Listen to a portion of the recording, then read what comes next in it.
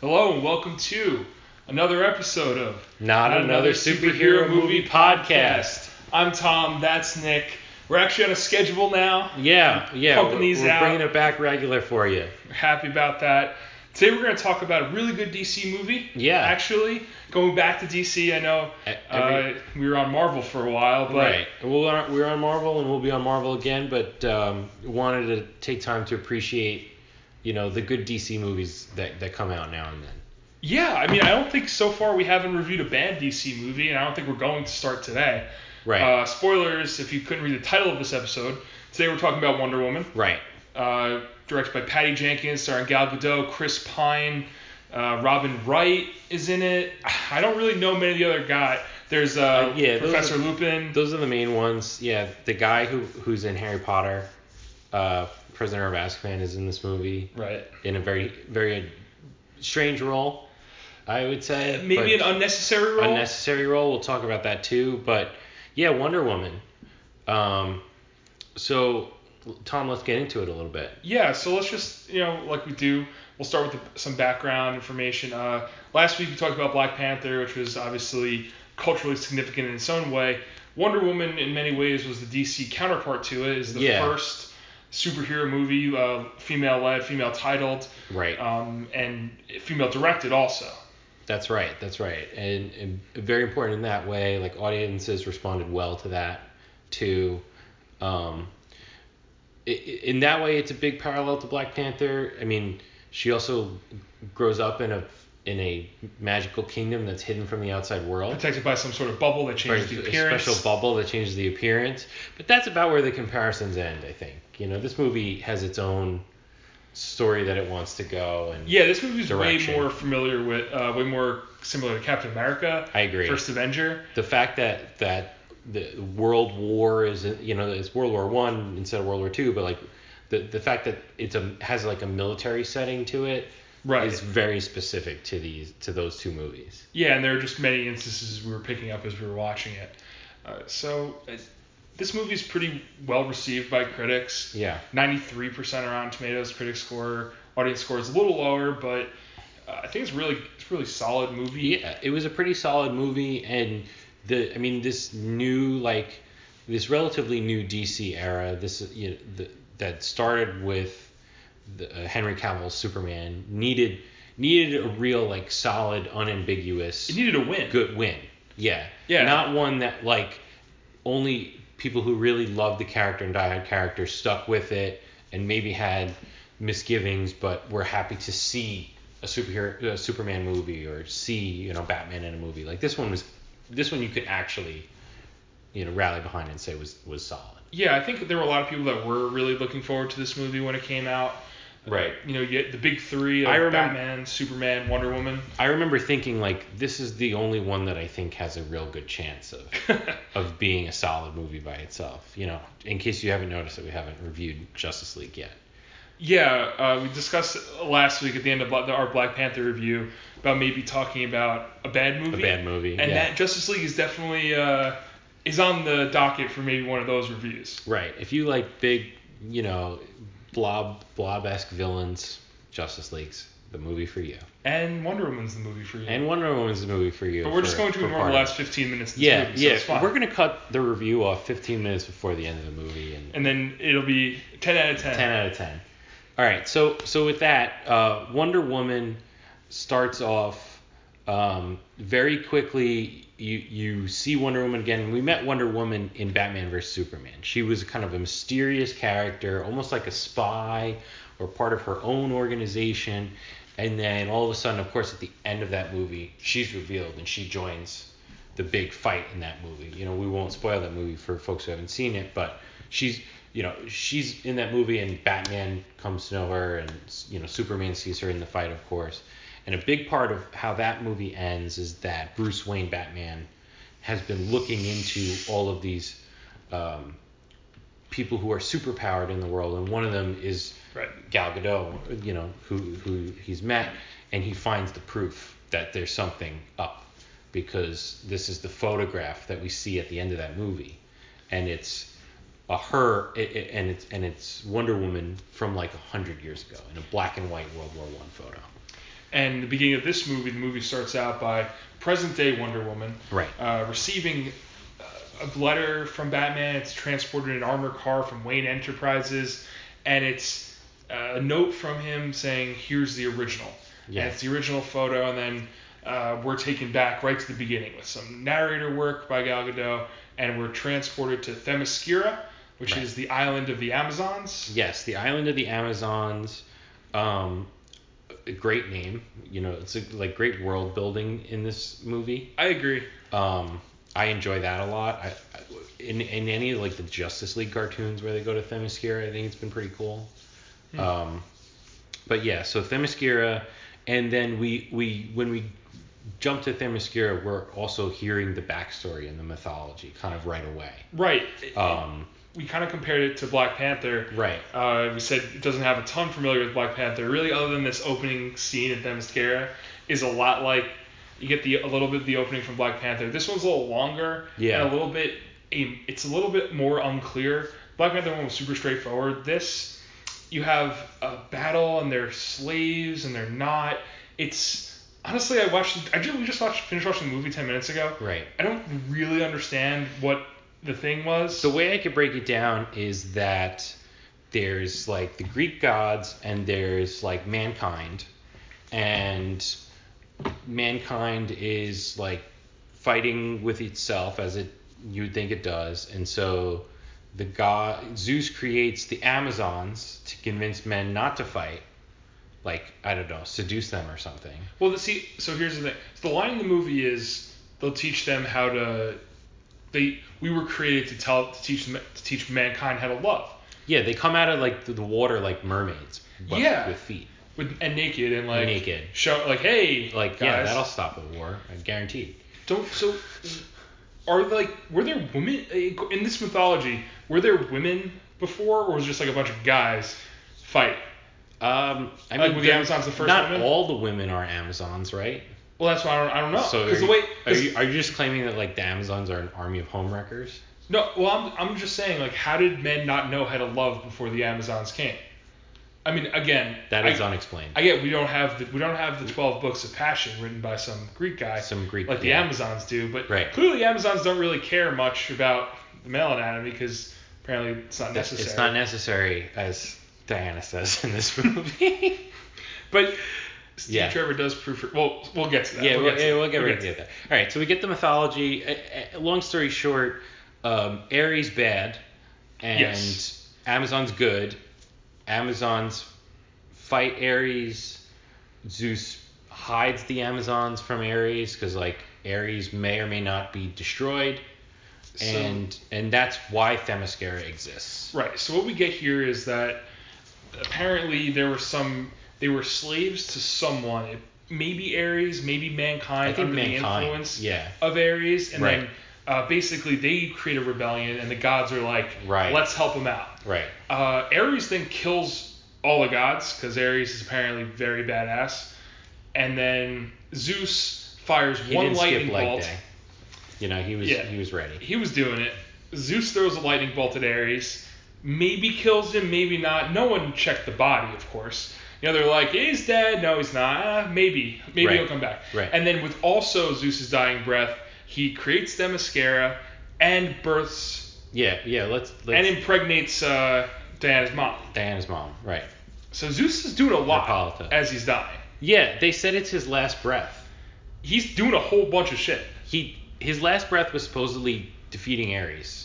And then he did these two other things. Yeah, but also doing everything. Everything. So he creates a pretty nice island for them to live on. Yeah. Just like... It's full of caves and grottos and beaches and...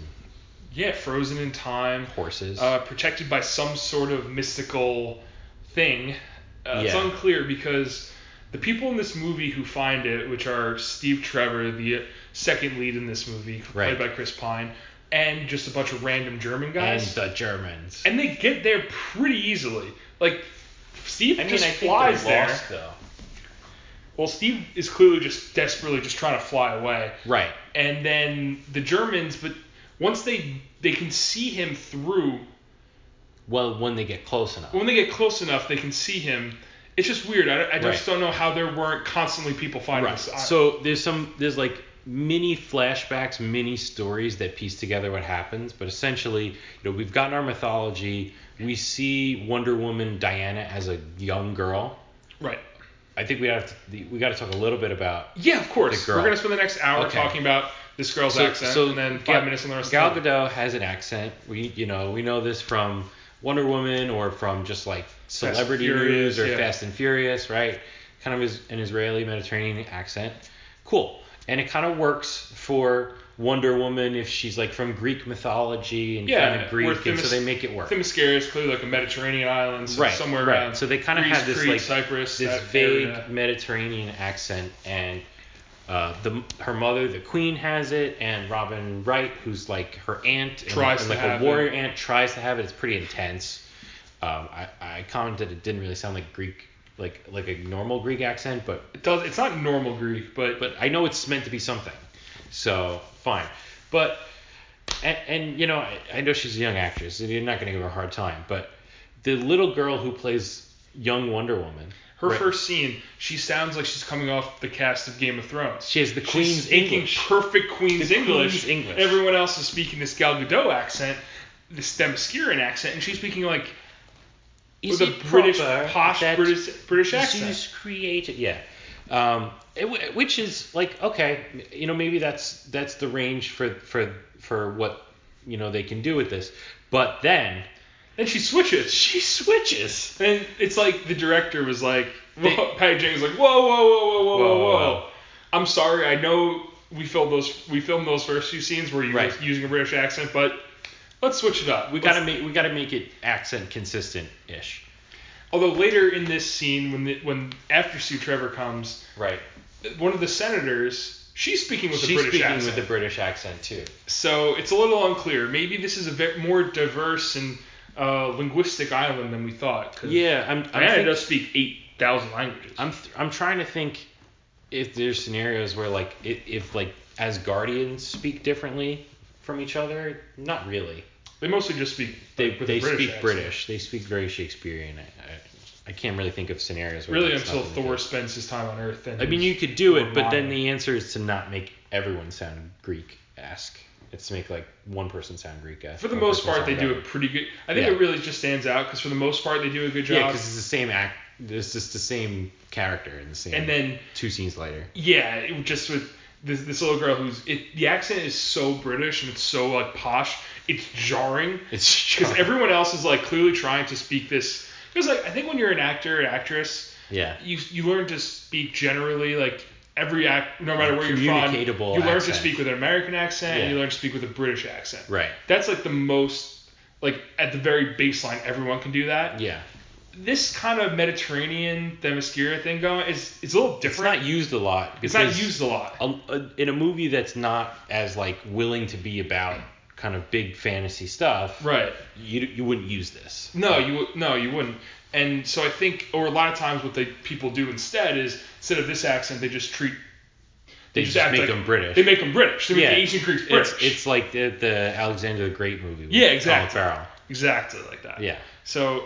It's an unused accent, and I think that's why it's so jarring, because everyone is kind of, other than Gal Gadot, who just speaks this way normally, is kind of stifling through, and you don't see someone stifling through because they're not trying. I don't know why they didn't refilm the British part, but whatever. Yeah, the budget was getting too high, no time. I want to talk about that later, like the filmmaking of it, because I thought you made some interesting points about how they did it and like kind of the path they took around CGI or not. I thought CGI. It was interesting also. Yeah. Okay, so basically what we have is this growing up scene. We get some really nice world building of Themyscira here through Diana's eyes, because Diana, it seems, is like the only child. There's something you can tell right away. There's something special about her. Mm-hmm. She wants to train, and her mom won't let her. Right. It's kind of unclear why. Not at least to Diana. The audience is treated to some vague clues that she's different, she needs to know, she doesn't need to know. Right. There's some secret. That clearly Diana doesn't know, but the mom and the aunt do know. Right. And you're also treated right now to the myth of this god killer sword. Right. Which these weapons, and you see a lot of these weapons. Well, you at least see the shield. Right, and the you see lasso. the shield and the lasso and the sword. So the story they tell Diana is not that she was birthed by Zeus, like what actually happened. The story they tell Diana is that Zeus's dying breath created this sword, which is the only sword that can be used to kill Ares if wielded by the proper person. Yeah. And so this is the kind of like military background that all of Themyscira, all of the Amazons have kind of grown up on, and especially Diana. We jump to Diana older. We don't know how long this has taken. Did it take 15 years? Did it take 1,000 years? Unclear, because we're in Themyscira the whole time. Yeah, we're completely bottled in Themyscira. We don't know exactly what happened. Right, but now Diana is training with her aunt, who's the general, and clearly like one of the best of the fighters, because she's taking on like a dozen Amazons and beats all of them, and then fights with her aunt, training wise, and looks like she's actually going to lose. Like she lost her weapons and is, learning a lesson about like got to keep fighting. And then focused. And then she does the wrist move, which you see in I think you see it also in Batman vs Superman. It just creates a super shockwave, and it knocks the general out of the way. It's a little unclear in this movie whether she just does that because that's the way she wants to do it, or if she can do, because it seems like based on what based on the powers Ares has, it seems like she should be able to create this shockwave pretty much doing anything. But consistently throughout the movie, she does use the double wrist. Yeah, and X thing too. And from like at least like from comic or cartoon, like I pretty much only seen it happen with the wrists, like only with an X. So that might be a stylish. It is a stylistic thing, like because like why can't it just she shoot a burst out of one? It's hand? like technically Thanos doesn't have to snap. Right. Do it. Like nobody has to snap, but they all snap. Yeah. It's just the way they Right. It's just the way they represent it, but it makes for a cool shot. So after that, she's a little bit shaken, and we thought it was kind of weird because it was a pretty powerful move. Yeah. Well, before we get, I want to talk a little bit about just the similarities of this to the scene, the intro scene in Captain Marvel. Yeah. When she's fighting Varys. Do you know what I'm talking about? When she's fighting the guy, Jude Law. Yeah. So. Well, towards the end, right? No, towards the training. The training. Okay. It's very similar. It's keep your guard up. Right. Blah, blah. It's clearly like one has the upper hand. You're not trying hard. You're not doing this. Right. And then a burst of unexpected power comes out and wins the day. Yeah. And it's interesting. That just stuck out to me how similar those two scenes are. And obviously Captain Marvel just came out, and it's not the most original movie, so I wouldn't be surprised if they just lifted that scene. And I'm thinking of all the other scenes in which there's like superhero training with mentor, has to learn whatever. Like I'm thinking of Batman Begins. Sure. And training on the ice. Oh yeah. But of course, Bruce Wayne doesn't have some like power. Super Saiyan power. He just like drops to the water. But as Nick was saying, let's get back to this. As you were saying, we thought it odd because after she does this superpower, which we haven't seen any of the Amazons been able to do, we don't know. No. It doesn't seem like it's a power of theirs. No one really reacts. Except the aunt is dazed. The mom looks disappointed. But the aunt, after being dazed, starts to like have the beginnings of a smile, or beginnings of like she does appreciation. But I'm more concerned about the rank and file soldier. Here's this training exercise, and it's a very I want to talk about the militant society because I think it's a little weird, but it's this. They're obsessed with training, and here's this move, here's this weapon that she just comes up with, and everyone's like doesn't react at all. Yeah, it's weird. That's true. I mean, I'm sure they've seen mythical stuff. Maybe they were all in on it. They're all adults. But that seems like kind of a pretty big secret to trust to every single person. But you know what? Also, like, at least in this universe, there's like no instant. The Amazon women kind of don't have like personality and individuality. There's like no instance of anyone who would like betray them. They're all just like perfect soldier. We will do what the queen says. Do you think, because we haven't seen it in this movie, how many Amazons one, how many Amazons are there? Like 50. Because there's not a lot in this There's movie. like 50. You see them, if we ever do that bad movie that is Justice League, you see them in that too, and Okay. and I feel like that was like, it can't be more than like 100. Are they all soldiers? Yeah, like all of them know how to fight. Okay, so here. It's not like they have a caste system or anything. So now I like need to rant about this. Yeah. So they all know how to fight. What we see in this movie. So that's why I want to ask, because what we see in this movie is we see it's very militant. Right. But I was like, okay, you know what? Maybe They train every day. Train all the goddamn time. Maybe it's just Even like the U.S. Army doesn't train every day. right. They do their flips and their arrow shooting, and okay, so we have this society that their purpose in life was To defend or fight. to Ares. show men how to love. Oh yeah. That was their purpose. Well, that was their original purpose. Right. And then Ares corrupted as this big evil, but the queen herself doesn't really think Ares is coming back. She, like, numerous times, she says she thinks Ares is dead. That's true. So why are they so training so much? They live on a deserted island. I mean, they gotta pass the time.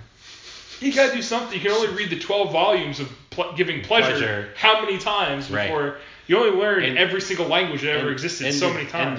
And Robin Wright, the general, is really into training. I don't know. She seems like more of the Force.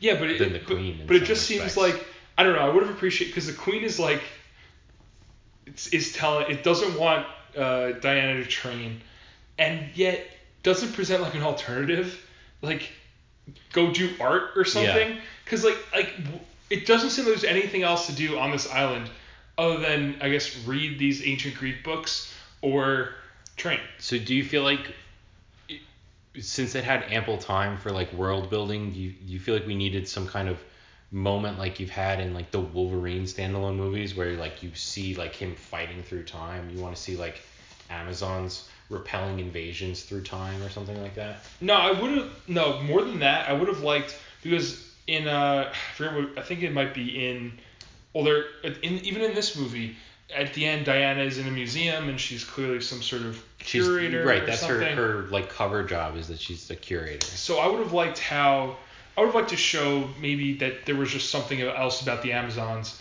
other than, because at the end of the movie she wins because of the power of love. Show that they love something other than training. Does she win? I mean, like, yeah. But power of boners is stronger. Yeah. Okay. I mean, so that, I think that's all I really had to rant about. For Themyscira. Digressions on Themyscira. So what takes us out of Themyscira is adult. Now we're adult Wonder Woman, and all of a sudden, out from the sky comes a crashing, burning plane and lands into the water. Right. And who's in it but Chris Pine? Yes. And Chris Pine, we actually see him. He's trying to get out of the cockpit of the plane as it's going into the water and going down. And all of the Amazons are very suspicious of this and look strange upon it. The only one who kind of looks with interest and actually like concern is Wonder Woman herself. Right, who dives right in. Who dives right into the beach. You see her like from the top of the water, and then she dives in, and she's pulling out Chris Pine. His character's name is Steve Trevor. So brings him pretty much all the way onto the beach before we see why his plane crashed and why it went in there, because just outside the orb of disguising Themyscira is a couple of patrol boats and a destroyer of these German soldiers. Right. Who are clearly chasing. Yeah. And the thing that I think makes it like it might be hard to find Themyscira, or at least hard for these guys, is we see a little bit outside the bubble of Themyscira. Themyscira is like sunshine and clear and everything. And then just outside the bubble where these soldiers are coming from, it's night and it's foggy. Right. So it's like they're looking for his crash site somewhere, and they just stumble into it. Well, actually, so I think to give it a little credit, the way they're actually able to find Themyscira is his plane lands and there's a flag that's half inside the bubble and half outside the bubble. That's right. So they see this flag kind of like disappearing and looking weird. So the guy actually goes into the bubble to see, his hand, and then he's able to kind of, whoa, this is different. Yeah. So the way they found it in this movie, I'm fine with it. I think it makes sense because how it happened. I just don't know why it doesn't happen more often. Just like someone like Steve just randomly Right. happening upon them. Right. Yeah, you would think it happens more, and maybe that's why they're a militant society. Like maybe it's happened before, but yeah, I would also accept that explanation. But so they are gung ho for him, and maybe worth jumping to what we find out later why he's running away. Yeah, from sure. them. So Steve later says why he's running away. He's actually an American spy, like working for the Allies. Working for the British. And he was in a German lab in Turkey. I have a question. Yeah. Why isn't he just British? Do you think it's because Chris Pine didn't want to do a British accent? Yeah, it's at a minimum because Chris Pine didn't want to do a British accent. Yeah, definitely. Well, he's not like you don't like if you want the character to be British, you just don't cast Chris Pine. You just cast somebody else. There's plenty of British actors stealing. I mean, getting roles Chris from Pine Americans. was great in this movie. They made the right decision, but I guess they didn't want him to use an accent. It makes plenty of Americans do British accents all the time. There's also to your point, there's nothing about him that he needs to be from America. There's one reference where the Native American says his people war. My people. There is that, but the movie doesn't really. There's not a lot about him being American. It doesn't follow up on that. It feels plot. The movie feels pretty international. I gotta say, like some movies feel like they're for an international audience. Some of the level of spectacle and some of the like not diving into certain things. This was actually one of those movies. But yeah, I don't think there's no reason for him to be an American. Yeah, it was just something it was more of an offhanded joke. Yeah. But he's an American spy working for the British against Germans. He was able to infiltrate a German base, and in doing so found a book of poison recipes or something. Right, yeah.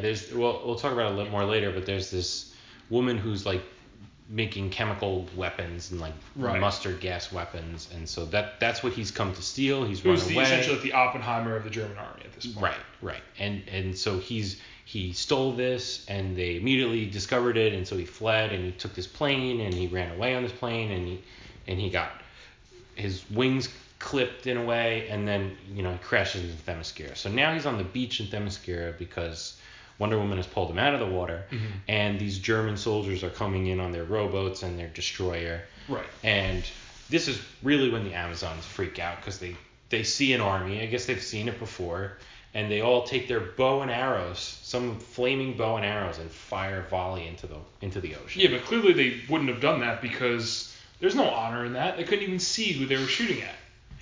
Yeah, there's inconsistency about. Couldn't see the whites of their eyes at all. Amazon, yeah. Amazon valor. Right. They use a lot of bow and arrows. I think most people die from bow and arrows with these. Yeah. People. And at least 2 Amazons die.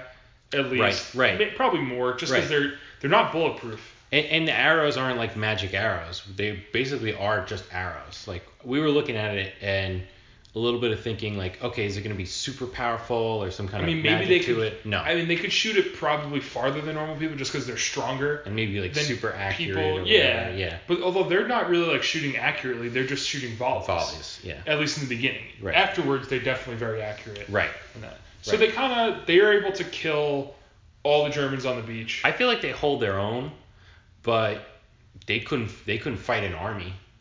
This was like 20 guys? Yeah, 20 guys.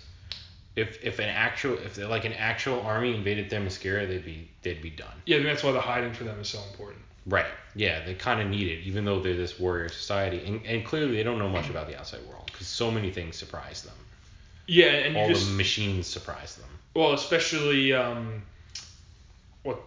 Diana doesn't really know what anything is when she's exposed to one. So she's like so fish out of water. Yeah, which makes for good sense. I think it really works, and we'll get to that later. But for now, basically, now we have Steve Trevor, who is immediately distrusted by all of the Amazons except for Diana. Amazons. Yeah, it's kind of like a men can't be trusted kind of thing. They're outsiders and that kind of stuff. They're debating what to do with him, and he's kind of like held in like nice house arrest Right. While They're deciding what they can tell he doesn't have evil intentions or anything because they use the lasso of truth on him and he's able to they're able to figure out who he is. It's actually kind of cool the way they do it because you could tell he's a very well trained spy. That he at first has this story that's technically true, right, but doesn't reveal the full truth, and they really have to put the screws on him to get him. So I thought that was like kind of subtle, not subtle, but I thought that was well played. They could have just had him like the way they played it for laughs, like in Justice League. I've seen the scene with Aquaman where he sits on it and then just starts spewing this random stuff. Right. They could have played it like that, but they played it a little bit more seriously, where it's believable that this guy would be able. He's just not going to lie. Yeah. He would have 8 different truths that hide things. And it was also a good way to really introduce the lasso of truth in a more plausible way. Mm-hmm. Like it's hard to introduce that and just like take somebody in the middle of battle and like ask them for something. Like this was like an interrogation scene where they used that. Where it seems like that's what it's used. That's what it's used for, and then Diana, Wonder Woman, just brings it with her. Right. So that's what we learn, and there's like a lot of tension around what he's saying with that there's this world war going on that they've never heard of, and then he needs to get back to it, and all the Amazons really want nothing to do with it and don't know what to do with him except for Diana who thinks that this is Ares. This is the bad guy that she heard about from her childhood. A huge amount of Diana's motivation in this movie is basically based on these stories she heard as a child. Yeah. And her because it seems like because she was the only child growing up, and at least that you see, it seems that the rest of society in Themyscira are more battle hardened, or at least older, more experienced. Maybe some of them remember the actual fight. Right. Like they might be that old. And she seems dramatically younger than them and a little bit green. Again, we don't know how old she is at all. She could be 3,000 years old. She could be like 100. But life has been. She could also be 30. Right. But life has been like the same for her. Yeah, life has just been training. Yeah. And then getting smarter, learning things, but nothing like eventful, nothing to change the homeostasis of her life. Exactly. Happens until this moment, and she's all in. Right. And so she comes up with the plan to help Steve escape, and she wants to go with him because she thinks this is where Ares take me to find Ares. Right. And so that's what they do. Before she leaves, she takes all of the treasured weapons, the trinkets of Themyscira, the trinkets, the goobers, the lasso of truth, shield, which we know a big part of Wonder Woman is the shield, and the sword, this god killer sword. And they go, and they're almost like escaping without anyone noticing, and they get to this sailboat, but then they actually are like caught by the queen and confronted by the queen. Mm-hmm. Not that the queen is going to stop her, but like makes this speech to her. Right. And it's unclear what the stakes are because the queen says. Yeah, we noticed this line. The queen says, "If you leave, you may never return." Which is an interesting phrase. Because the way it's delivered is unclear. Because it could mean you're not allowed to return. It could just mean that, hey, what you're doing is dangerous. You might not come back. Right, you might die. Because you've kind of lived this very insulated life your entire existence, and you're going out into the real world where there's danger. It's very unclear what's going on. But Diana doesn't go back, right? No, I don't think she goes back. I can't remember anything else in this universe where she goes back. So maybe... But it is like a thing that... Or maybe she could go back, but she can't become part of their community again. That might be... That's like a third thing. It's unclear. Because I feel like there's instances where I know of like Wonder Woman coming back home, but not staying. And doesn't she come back in Justice League when they fight the Mother Box, or does she not? I don't remember if they fight in Themyscira, because I know Steppenwolf attacks Themyscira. Right, but I don't remember if Justice League's not involved. I don't remember if Wonder. I think that's before the Justice League. I think so too. Yeah. So unclear. I think the most likely thing is that she's not allowed back. Yeah. That's my take on it. Okay, I kind of take that she might die just because she's been so insulated her whole life. Yeah. And but she's the daughter of Zeus. But there is this thing about her, which for some reason she hasn't been told that she's the big reveal. That's not really revealed to the audience, but is to her later. Is that she's the god killer weapon? She's the daughter of Zeus. Right. And she's the one that can, because only a god can kill a god according to Ares. She's the one that can kill Ares, and that's why they need to train her. But apparently, the stronger she gets, the easier she is to find. It's very. I mean, I get that. It's like if she starts showing her powers and in some way leaving Themyscira and using them, that's definitely going to be a red flag. Themyscira, they were worried about it. Yeah. Because even when she was 5 years old, or looked like a 5-year-old, everyone was like, the queen was like, don't train her because if she, she's gonna get stronger, he'll find her. Yeah. In Themyscira, is Ares looking for Themyscira? I feel like Ares, based on the end of this movie, I feel like Ares doesn't care about Themyscira. I don't think he cares about Themyscira at all. And by the way, he has nothing to worry about because they almost got killed by 30 German guys. Yeah, seriously. If Ares is so powerful and they're so afraid of him, he should have literally go back in time and kill baby Thanos. Go back and kill freaking baby Diana. Kill her right then. Right.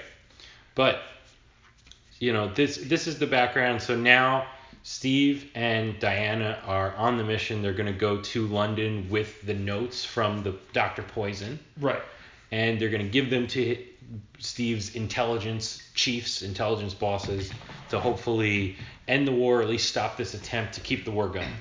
And so we get to London, and there's a lot of great fish out of water moments.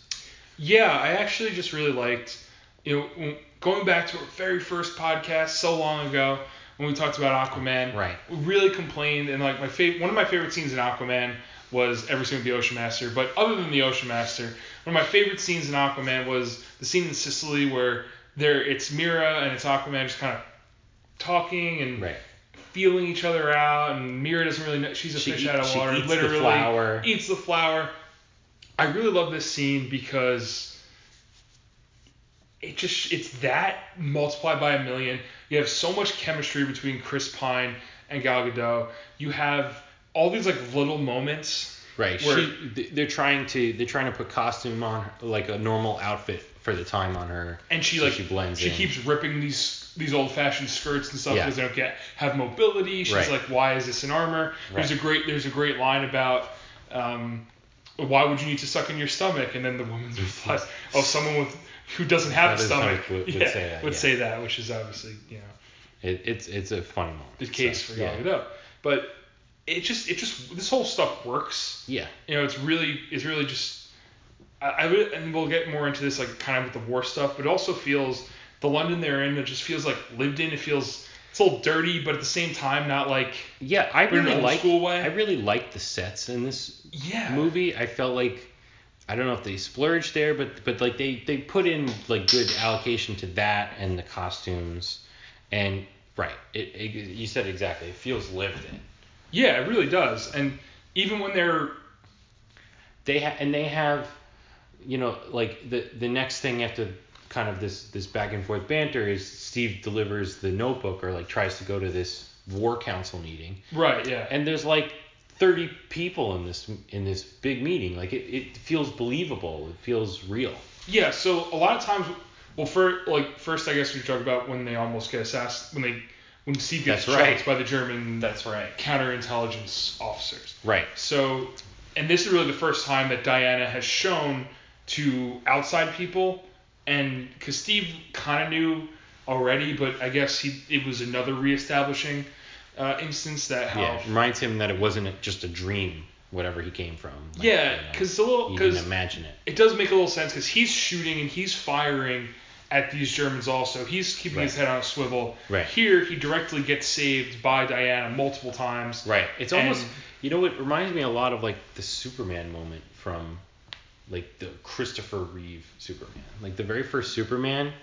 I haven't seen it. He's Clark Kent or whatever, and him and Lois Lane are confronted by a would-be robber with a gun, and he stops the bullet. and like in a back alley. It's like the same. It's the same intro. Yeah, I think it just works really well because, Steve, even though he knows how strong these women are, obviously he's a guy in 1918. Yeah. His first instinct is get behind me, and then Right. he sees her deflect multiple bullets, and he's like, no, never mind. He's like, maybe you shouldn't. Beats up pretty much everyone. And then he just kind of, and then he throws one punch. Right.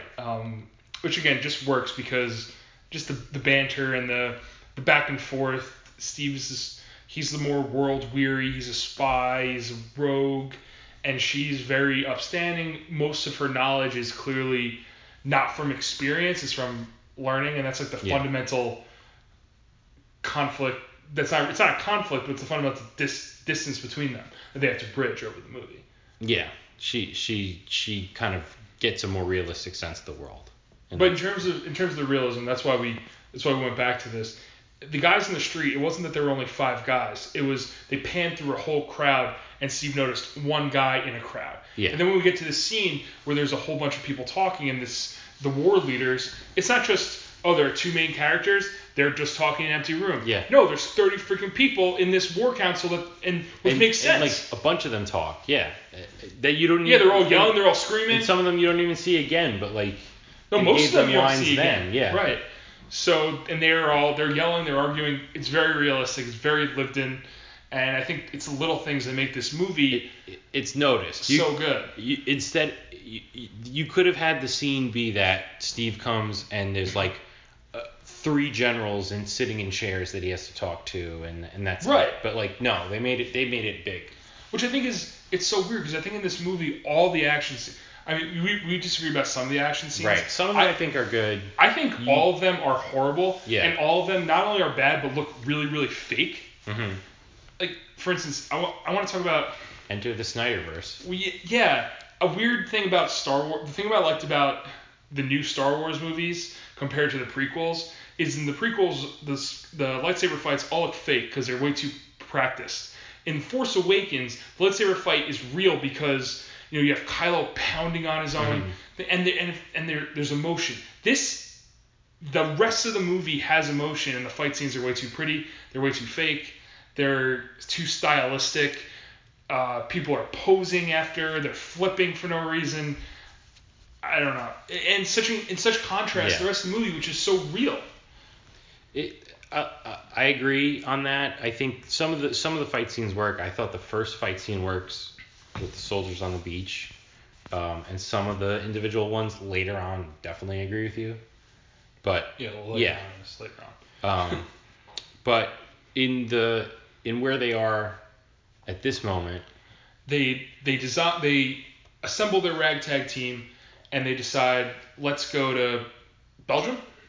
Right. So Steve brings the message that the Germans are planning this super chemical gas attack, and nobody wants to hear it. But he's not going to take that for an answer, so he's going to assemble his ragtag group of howling commandos. I mean, his own World War I people. His 3 buddies. So you got somebody who's from like Morocco or North Africa who he's like the traitor, sly kind of spy guy. Language expert. Then you have his Scottish buddy who has PTSD, but he's like a great sniper. Allegedly. And then his other friend who's this Native American... kind of war profiteer type profiteer, yeah. He like sells smuggled goods and things to both sides. I think they even say...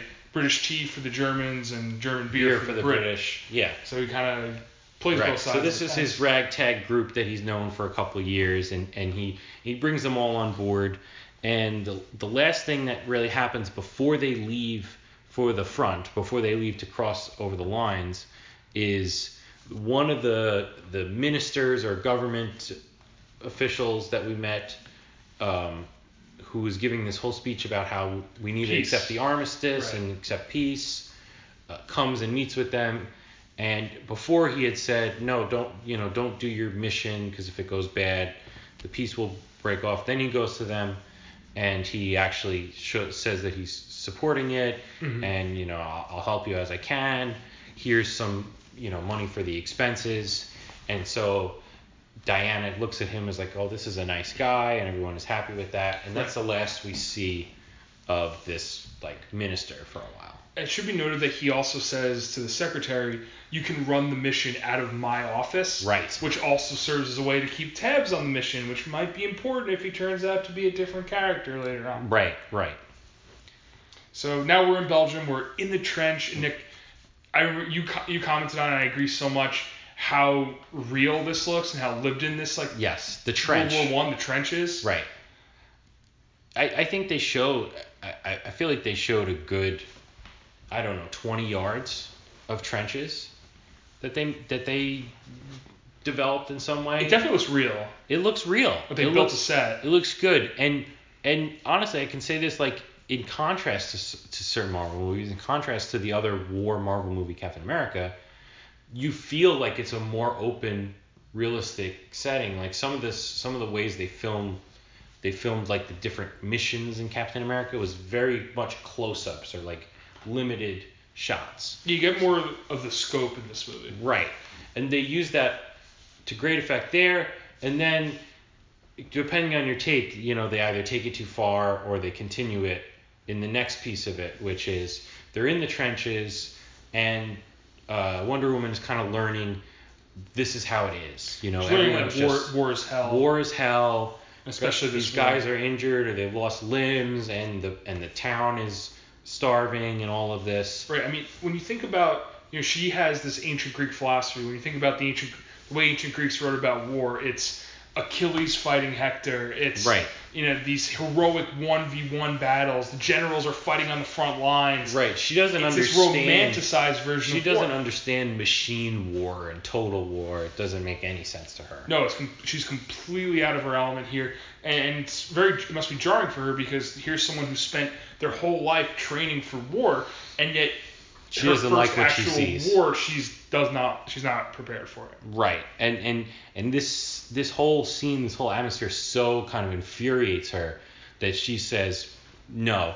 And then the big kind of almost like a women power, like feminism power moment is this is what they called it, like the space between the trenches is called no man's land. No man's land, right. Which is historically what that's what it's called. But it's ironic in the sense that she rejects that and she's going to go over the top, over the trenches. She's Wonder Woman, and so she breaks no man's land. Right, and she's able to basically soak up enough machine gun and sniper fire that she basically allows the rest of their ragtag bunch to make a break for it also. Right, and they take those trenches, and then they're in the town and they're fighting in the town.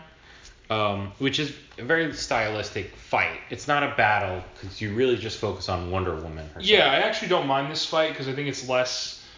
You are more focused on her. I think the emotion is pretty good. You get some of the Steve parts are good because they portray.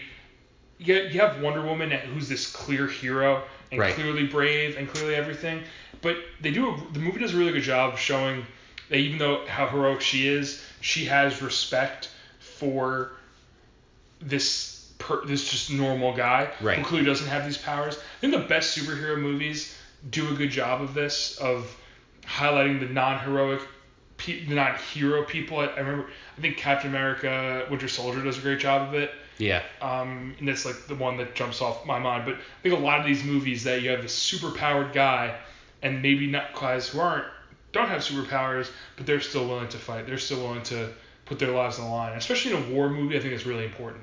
Right, because if it's just Wonder Woman can do everything, then it's like, why, it takes it too far.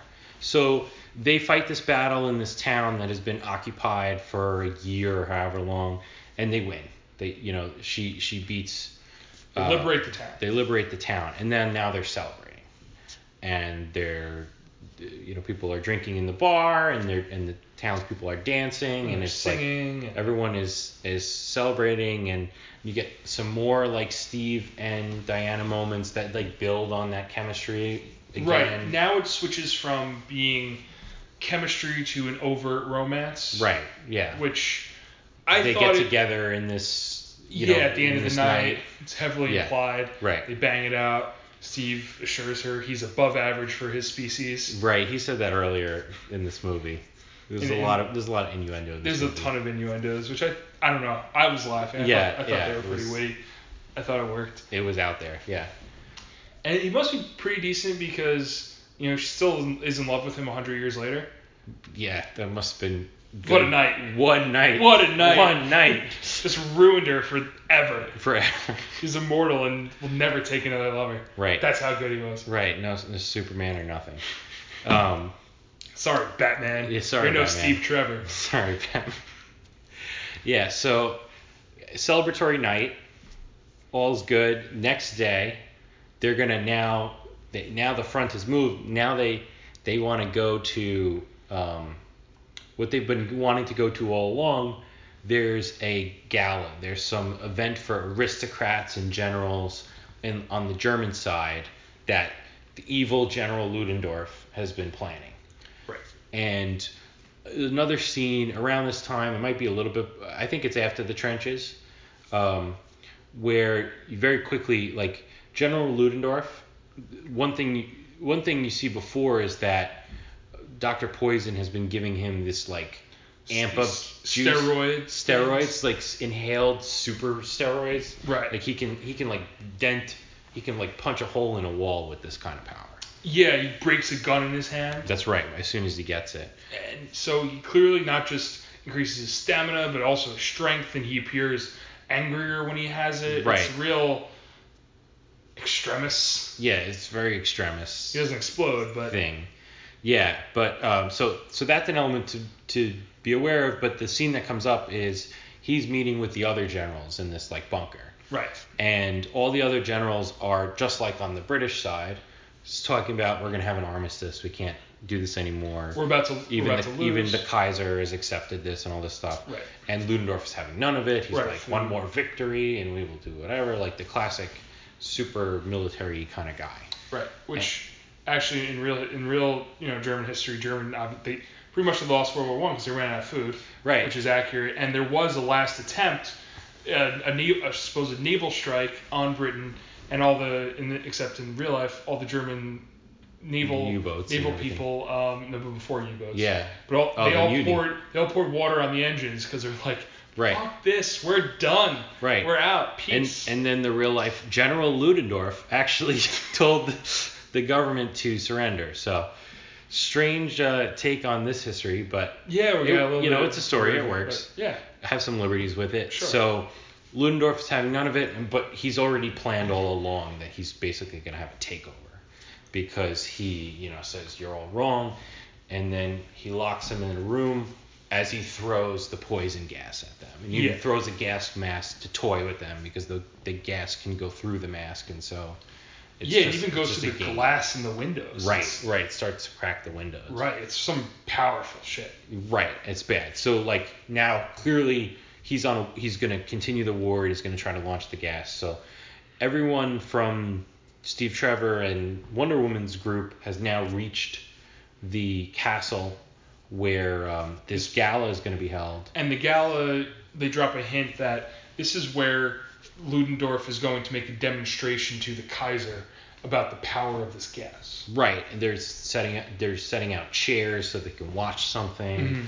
And Steve Trevor gets in through spying. Him and one of his guys, the guy from like North Africa. Mm-hmm. They have like a back and forth banter. The other thing we notice is outside of like Wonder Woman showing that she knows all languages, they choose to like speak in English in this movie even when it's a foreign language, but they just do like an accent. So right, that's how they show that. They show that. So like clearly he's like Steve Trevor's like speaking in German when he's pretending to be this German general who's like high strung and whatever. Yeah. But he gets in, and so how's Wonder Woman gonna get in? Because she's kind of like in the woods. She's not in this car that he uses.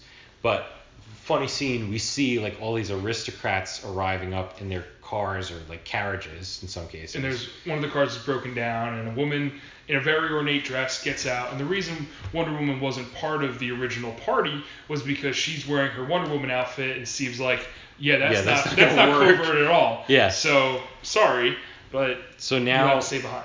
she sees this woman, and it's funny. She even like looks like she's seeing how tall the She looks her up and down woman and stands next to Yeah. her to see if they're the same size. And then bang, the next scene, Steve is at the party. He's actually kind of, it's unclear like what he really wants to do, but he's like chatting with Dr. Oh, Poison. he wants to, I think he asks her straight out, "Can I see your work?" Oh, see your work, yeah. So he's just trying to go right to it. Yeah, he's trying But to she's like- use his above averageness to go get Yeah. to get her work. I think the level of flirting with half-faced Dr. Poison kind of gives him away. I thought he was being. I think he was pretty successful. He's trying to be until- science-based. Yeah. Yeah, That's right. Because he's a little psycho-based too. He's Mhm. talking about fire and the burning to ashes, Right, and there's something. The purity of the burning, yeah. Until he sees Gal Gadot in a cocktail dress, and Yeah, that's all he can look and then at. Dr. Poison says, "I see your attention is elsewhere," and then it's like, oh shit. Yeah. And so now we failed. see that Wonder Woman is coming to the party, and mission failed even more. Behind her dress, hidden, Is the sword. is the sword. And the thing that's so funny is that the sword is sticking out of her cocktail dress, and she's walking through, and because she's stunningly beautiful, and everyone is looking turning at around her. and is looking at her back and sees the sword. And no one said, "Why do you, excuse me, ma'am, why do you have a sword sticking out of your ass?" It's just the handle, though. Like, But it's clearly the handle of a sword. I And don't know. sticking out of her ass. Like, what? No one says anything? I mean, And Ludendorff goes it's in. so preposterous Ludendorff that goes they can't in- imagine that. It's, Ludendorff goes to dance with her and somehow doesn't touch the sword. Right. Like her hand is his hand is like on her back and still misses the sword. and they also try to tease you about stuff. We'll get to it in a little bit. Ludendorff is saying very like philosophical kind of stuff that almost make you believe that he's like Ares or somehow knows about Ares in mythology. This is bullshit. Yeah. See, this is the thing that's bullshit about But, what the movie that's is. in the script. I mean, like that's No. did that on purpose. No, yeah, obviously, and that's why I think it's bullshit, because the movie here is cheating to try to make you think that Ludendorff is Ares, because there's no But they fucking didn't do that way. the entire time. No, but just in this scene. Just in this one scene. Because there's no fucking way that actual Ludendorff would be like, "Oh, you know Greek mythology like me, the Greek god, and the god of war is good." Yeah. Like, what the Yeah. fuck? Like, it was such a weird scene, completely out of place with the rest of the movie. Right. That the movie, it's cheating. It's really cheating. So if this movie was on mute, it'd be great. No, it's kind of like there's a scene in Frozen where Yeah. whatever. There's a scene in The Frozen. same company. There's No. a scene in Frozen where the evil prince who turns out to be evil all along Yeah. saves whatever her name Anna Yeah. and he has like a genuine nice reaction Right. even though he's evil and doesn't Right. care and Right. he's like willing to kill her later. Right. That's the movie cheating, because you're showing you the audience something that turns out they're doing an about face. This is the same thing. The movie's cheating right now by acting like this person is only speaking like a fucking Greek god would. That's true. All right, let's move. Yeah, Let's move moving on. Moving on. More strange shit to come. So all of this happens. We see that a gas shell has fired onto the trenches, so we know what's going on there. And Wonder Woman is about to say, happens soon. Yeah. Yeah, the gas shell fires in the village, Right. On the village. which it turns out that was the demonstration that they were all waiting to see. The gas shell fire on the village. And Decimates the village. decimates Wonder Woman. Wonder Woman, who is going to kill Ludendorff, is stopped by Chris Pine because he's saying that no, we need to stop the gas, but then the shell is fired, and she immediately goes to the town. She's not affected by the gas, No, she's not. but basically the entire town is dead. Entire town's dead. Here's the thing about this demonstration. The whole point of the gas was that it was better than other poison gas because, like, they didn't It could invent destroy poison the gas. gas Because masks? it destroys gas masks. Yeah. They bombed this village where no one's wearing gas masks. Yes. No evidence to find this. So why is the Kaiser impressed by this? They could have done any sort of normal mustard gas, poison gas at all in this village, and if it's maybe just because it created a cloud, which normally there'll be too much open space, I guess but it doesn't. The whole point of this gas is that it goes through gas masks. That's why it's so powerful. But yet, yeah, it's not explained. Why do they kill? They kill this village really just as like it's like fuck. The movie is cheating again. And also, like, do they mean to deliver the gas by artillery shell, or do they mean to deliver the gas by plane? They should have had a plane drop something to show you how it would actually work. But they also have gas and planes. Like, they didn't invent either of those two things. Yeah, if you're gonna drop gas, why drop gas instead of bombs? We've seen Steve himself drop a very small grenade to destroy that the blew lab. up an entire factory. Right. So they have some shit. Like, I assume he didn't have that on him. I assume he just picked that up as he was running. So they basically needed a better super weapon too. The super weapon wasn't good enough. Gas is kind of a weak one. I think it's one of those things where they were so obsessed with the gas that they forgot the fucking super soldier serum they discovered. Yes. Give that to everyone in Germany and they fucking win the war so easily. It also makes for, like, that's still original because Captain America only has, like, Captain America and Red Skull have the super soldier serum. If you have, like, 2,000 people with super soldier serum, that's a story. That's a different thing. I think the reason they probably didn't do it was because here's the thing. It gets too amped up. Why introduce it at all? The only reason they introduced it is because to make her believe she's actually fighting Ares when she fights Ludendorff, and to make us think that, like, maybe he's Ares-esque. No, because you see him do the thing. Yeah. So it only fools her, not the audience. So I don't know why they brought it. They didn't need it. They introduced this thing and they don't use it, which is way better than the stuff they used. True. This movie. So good and yet so much so more potential. Frustrating. So much more potential. But so now Diana is very devastated by this, and she's even more committed to killing Ares, who she believes is Ludendorff. And at this moment, she thinks that the way the world works is that everyone's going to die like Phantom Menace style, like Chitauri style, like Night King style, where if you kill Ares, everyone else is going to stop. That's right. Yeah, that's her. And that's why she's really mad at Steve. Because she felt like Steve stopped her from killing Ares, which would have prevented this. Right. Yeah, so she jumps back to the castle and then, like, the base, and immediately starts to look for and confront General Ludendorff. Right. And so you have this scene where she's in this, like, watchtower at night, gets to Ludendorff, is gonna like confront him and then, like, kill him, and Ludendorff uses his like juice up kind of steroids to start to fight with her and actually, like, have a little bit of a fight back and forth. Which also makes her think that the reason, so he's not just a normal guy, because obviously a normal 55-year-old man, 60-year-old man against... He's not going to take this Amazon warrior. At all. So by using this steroid gas, he's able to, at least very briefly, not really much. Right, it doesn't last very long. But at least give a little bit of... Yeah. Maybe. And it ends kind of with, they fight inside the tower and then up on the roof of it, and eventually Wonder Woman gets the best of him. Right. In a bit of a fight. And she even had, she having knocked him onto the ground and basically already killed him because she kind of, like, whiplash brings him down. Yeah. She then pulls out the sword and says, "I'm completing the mission of the Amazons and to kill Ares," and stabs him right through the chest. And she really thinks she killed Ares. Yeah. She definitely murdered a guy.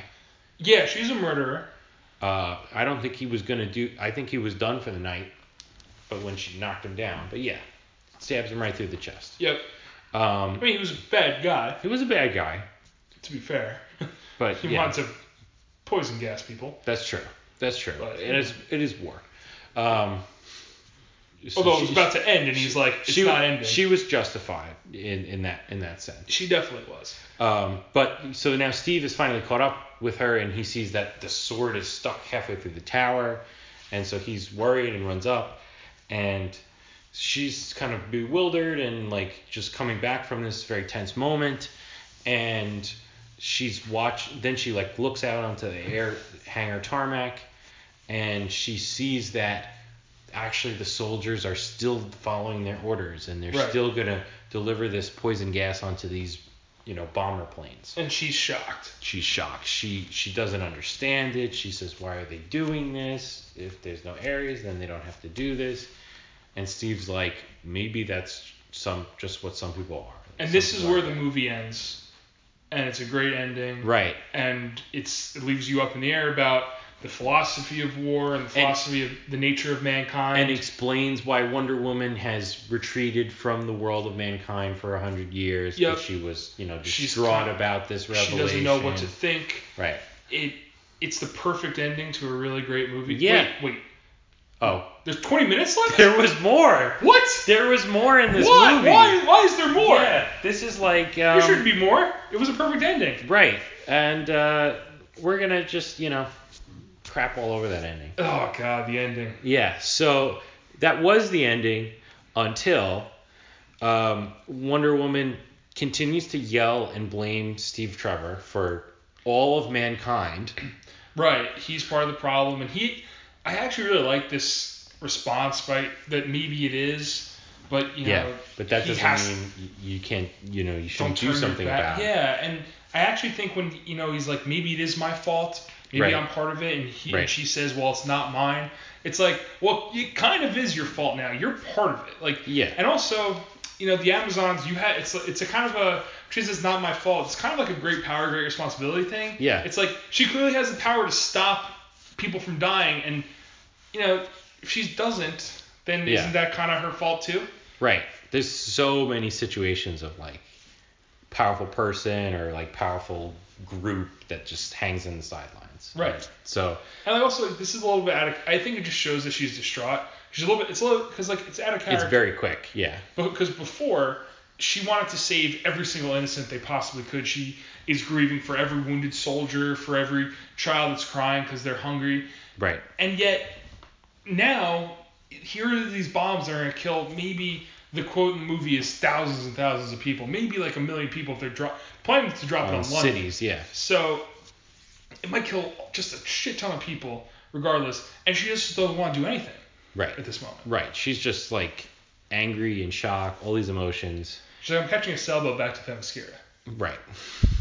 And, I mean, it's like not really changed right away. Steve kind of says, all right, fine, then I'm going to do what I need to do. Yeah, or my Mary Band is on her own. Mary Band goes, and they're trying to stop the planes from leaving. I don't even think she acts until Steve acts, right? No, she doesn't act at all. Yeah. What happens is that mystery man British guy turns out he's Ares. Right. And this is happening while there's Steve in the plane? While Steve is trying. While they're making their plan, they're using gas masks to. Right. Appearing out of nowhere is, I mean, he doesn't even have a character name, to be honest. I don't remember. Barely. But the British minister who was all about the armistice, it turns out he was actually Ares the entire time. Right. And Ares' half-baked scheme was at first to promote peace because he was saying it would be a temporary armistice. Right. And then there would be this gas attack, and then the war would continue. War would go on for a lot longer than it would have otherwise. Right. So that's why he was stumping for peace, but as part of a larger plan. Right. And his larger plan, apparently, was that in this whole mythology world, he thought that he could convince Diana, Wonder Woman, to see the logic of his view of mankind and perpetual war and join him. Right. And in some ways destroy the world to make the world better. Kind of like a... It's like an Ultron thing? I think we made a joke about Star Wars, like kill the emperor, kill humanity, and we'll rebuild it in our own image. Rule the galaxy as brother and sister. But it's a little bit, because he even admits that it's not a long-term plan at all. He says, "Oh, I saw you." He said, "When I first saw you, I wanted to destroy you." I wanted to destroy you. So they first saw each other in this big meeting, right? Yet the rest of the movie takes place over 3 days. We know that because Steve Trevor specifically says to his buddies, "I told you it would be 2 days. 2 days is up, and there's one more day after One more that." day, yeah. So he concocts a plan in about probably 30 seconds that, I'm going to kill Diana, who he doesn't know at all. I'm going to not kill Diana, but I'm going to use Diana's... I'm going to turn Diana. Yeah. And yet... But how does he know he can do it? He doesn't know her. It's not like in Star Wars, the reason Vader thinks he can turn Luke is he senses his anger, and there's a lot of Force shit going on. He tries it tries to work on it for a while. Yeah, they've met a couple times. Yeah. There's some of that stuff going on, but yet here they meet for 30 seconds. And she spent her entire life in Themyscira learning how evil this guy is. Like, no, that's not going to work. She's been indoctrinated. Right. So, very half-baked plan. And the fact that he abandons it so quickly. Yeah. Like, he goes from, I don't want to fight you, to... Now that I see that you're annoyed about lunatic? this, I must destroy you now. It's nuts. And it leads, I think we can agree, the worst fight, the worst battle. Oh, it was Ares, in this movie. Right. He like creates like a metal armor out of scrap metal. Yeah. And fights. And he creates like, he's a little bit like Hela, where he's throwing swords right around that he fuses from metal. His powers are amorphous. He throws lightning bolts. He throws metal around. He uses the Force. He's got all powers, it seems. He flies. He goes fast. He's strong. All of these things. Oh, and he destroys the sword, which is another clue to, Well, it's not even a clue, because he destroys the sword and then immediately says, "You're the sword." Right. You're the sword. Why? You are the daughter of Zeus. Done. I mean, I guess it's all part of his... He really didn't think that through. Because, I don't know, it's all... His whole plan is dumb, because it's not really even a plan. He's making up as he goes along. You know what would have been a great plan? Is to, mind control the 30 Germans that were going to go into Themyscira and tell them to turn around. Or just disguise yourself as one of the 30 Germans. And then she would have never left. Because he can apparently apparate. He can be in different places. Yeah. They show throughout the movie he's, influencing people behind the scenes. Right. So that's the terrible battle that we face. The same time as this is going on, Steve Trevor he's trying to stop all of the chemical weapons. He's got to put it in the water. He's got to put it in the water. And one of them is leaving on a plane that he runs to catch and gets onto the plane. Does he even throw a guy out of the plane, or does he just fly the plane? No, okay. Because remember he fights with the guy. Yes, that's right. The guard is guarding, and then the pilot. He is able to fight his way onto being the only live member of the flight of the plane with these chemical bombs, and he's worried about a timer. He's worried about crash landing it. He's worried about bringing it to people. So he basically says the only way to do it is to destroy it in the air. So their original plan was to stop the plane, and that way it won't. But then they figure out when they're going to do that these bombs are on a timer, and that even if they stop the plane, it'll blow up everyone on the ground. Everyone on the ground. It'll disperse for miles. Yeah. Which Steve says 50 square miles. Yeah, that's right.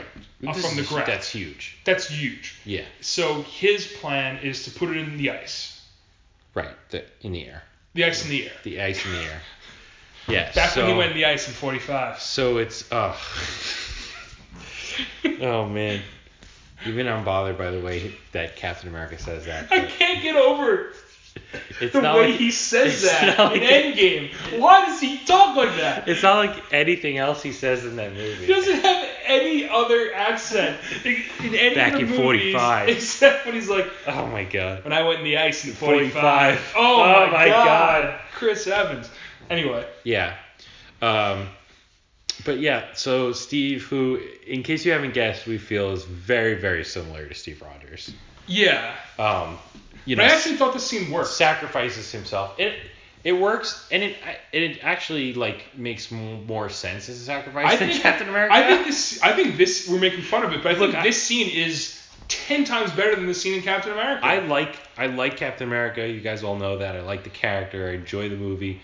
I can recognize that the plot of Captain America needing to go on the ice is a little thin, and it makes a lot more sense in this movie. I legitimately believe that the only way that he would save the most people possible is by doing this. Yeah. And that there was no other way. There was no way to cut the wire. Of all the other plot holes in this movie, they actually wrote this one okay. They tied it up. Yeah, and I think there's a cool thing where I think they undo it a little bit afterwards, but there's a cool thing where you can't really hear what's going on between. Right. But it's clear that he's going to sacrifice himself. He hands over his dad's watch, yes. which is like his dearest possession. They talk about it. You know, they Chekhov's gun it earlier in the movie. Right. And he goes sacrifice himself, and of course, Wonder Woman, Krillin dies, so Wonder Woman goes Super Saiyan. Right. And kills Frieza, Ares, and that's pretty much that's the end of the fight. That's pretty much the fight. The second she gets angry, she beats him in seconds. Yeah. Like, it's so easy. Because he fires a lightning bolt, because she's Zeus's daughter. Look, love defeats war. That's true. Love is more powerful than war. She should go back to Themyscira and be like, hey, stop fighting. Use love instead, because that's all you need. I don't know why it's going to be, the next movie is going to be like Wonder Woman 1985 instead Isn't it instead called of Wonder Wonder Woman Love and Thunder? 1967. Yeah, Is that Wonder Woman Love and Thunder? Yeah. But, so Wonder Woman defeats Ares. Defeats war itself. And then comes home to Britain with the rest of the Motley Crew. Right. Where she mourns Steve Trevor. Trevor, and it's real sentimental. You know, there's everyone in London is celebrating the end of the war. There's a photo of people who are missing or gone, and you see like an old photo of Steve Trevor in there, and she's like very sentimental about it. And then that brings us right back to present day, and back to Wonder Woman working in the Curator and shop. Then she is doing a monologue about the power of love and how it's stronger, and she puts the original photo and the watch and that mankind is worth saving was kind of like a big message out of it. There's darkness in mankind, but there's also light that exists, and it's whatever. Yeah. But so I don't know, Nick. We're pretty much at the end here. Yeah. Just brief, and we don't want to step on podcasts we both like and the YouTube series we both like, Nando v Movies, and mostly nitpicking. Much respect for it. Yeah, they talk about Nando in his video talks about the Ares problem and how it doesn't make much sense, and we're not going to redo that here, but just I think it kind of undercuts the themes of the movie. Yeah, it's pretty obvious and self-explanatory that the main messages around, humanity is not black and white. Like there's a touch of gray and complicated is like already demonstrated without it. So that helps. It undermines the fact that when Ares dies at the end of the movie, people stop fighting. That's true. They actually do stop fighting, which is not the point. Which contradicts what Ares himself said. Ares himself was like, "You think I caused this? I don't cause it. I may help it along and make it be more, dramatic and bigger weapons, but I don't cause it at all." Right. Men start this themselves, and yet when he dies, it really does have the Phantom Menace of there's literally the German hugging the American right there, and then there's Victory Day, the parade they go back for. Right. So I don't think it works. It's just it also puts it in a weird spot historically watching this movie. Obviously, World War II happens 20 years later. Yeah. And next movie. Obviously these things do happen in this timeline. Yeah. Yeah. The next movie is Wonder Woman 1985, so we have a jump from a huge jump, a 70-year jump. I really wonder how they're going to address how she like I get maybe she doesn't want to, you can kind of jump past Vietnam and Cold War because it's a little amorphous. But Yeah. how does she not get involved in World War II, which more so than World War I is the example of more the black and ultimate white. evil Yeah. versus the good guys. Right. More so than World War I. I agreed. I can't see how she could, unless she's somehow like preoccupied or kept doing something else. But they're gonna really have to write themselves in there. It doesn't seem like it. It seems like she's lived in the world this entire time. She's very worldly, and like in the modern times, it seems she knows so much. And it really seems that her perspective would change because when she fights Ares and she beats Ares and humanity. It seems like an event like World War II, when she knows for a fact that Ares is not an influence anymore, would shake her worldview. Well, I think part of it, we'll have to see how they take 1985. The way we're introduced to her in Batman vs Superman, she like is very reluctant to actually be the public hero. Right. It's almost like she's built an organization or at least some kind of finances for herself or something to be in the shadows. And maybe she's become like the anti-Ares in that sense, like trying to push humanity towards good. Right. In more subtle ways and like not use her powers as running through a trench like she did in this. I think that would be an interesting exploration of it, and I think part of the movie that does work well is that clearly the day is lost without Wonder Woman. She saves a lot of lives, she does a lot of badass things, but when she looks and Steve Trevor is right behind her without the powers, she's clearly like that clearly impacts her. Humanity is worth something because here's this guy who's Steve Trevor really saved all those people more than she did. She was preoccupied with this quest for Ares. Oh yeah, in terms of body save total. Yeah. Steve Trevor takes the plane down and she has this little personal fight with Ares, which again I'm not blaming her for because you show that conversation. She's more than willing to go to the plane herself. Of course. So it's not like I think earlier in the movie she was selfishly fighting Ares, but by the end of the movie she's learned something where she's willing to put that aside and to save people. Right. But Steve is the one. It just brings that lesson even more. Right. So overall, Nick, what's your overall takes on this movie? I mean, I put it at like the 7.5 out of 10, 7.5 out of 10. Mm-hmm. My overall takes was it's pretty good as an origins movie. It's hard to land a decent origins movie. I like the world building. I thought one thing they definitely didn't have to do was make it like a period, like a back in time movie. But I thought that was a fun choice. Yeah.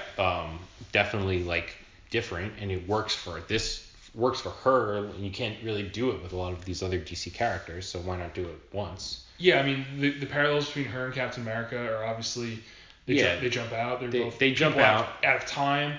And I bet you if they didn't make Captain America, they might have put her in World War II. Definitely. Yeah. Well, that's the reason they didn't. Right. But it works. I think World War I is different enough that World War II has become such a cliche in movies now. Yeah. That now, like even video games are trying to go to World War I, like reference right, World just War because it's something different. Yeah. And we can go about the actual politics of World War I, which doesn't lend itself as well to this. To the good and evil. But for the purposes of the movie, I thought it worked. Yeah. I did.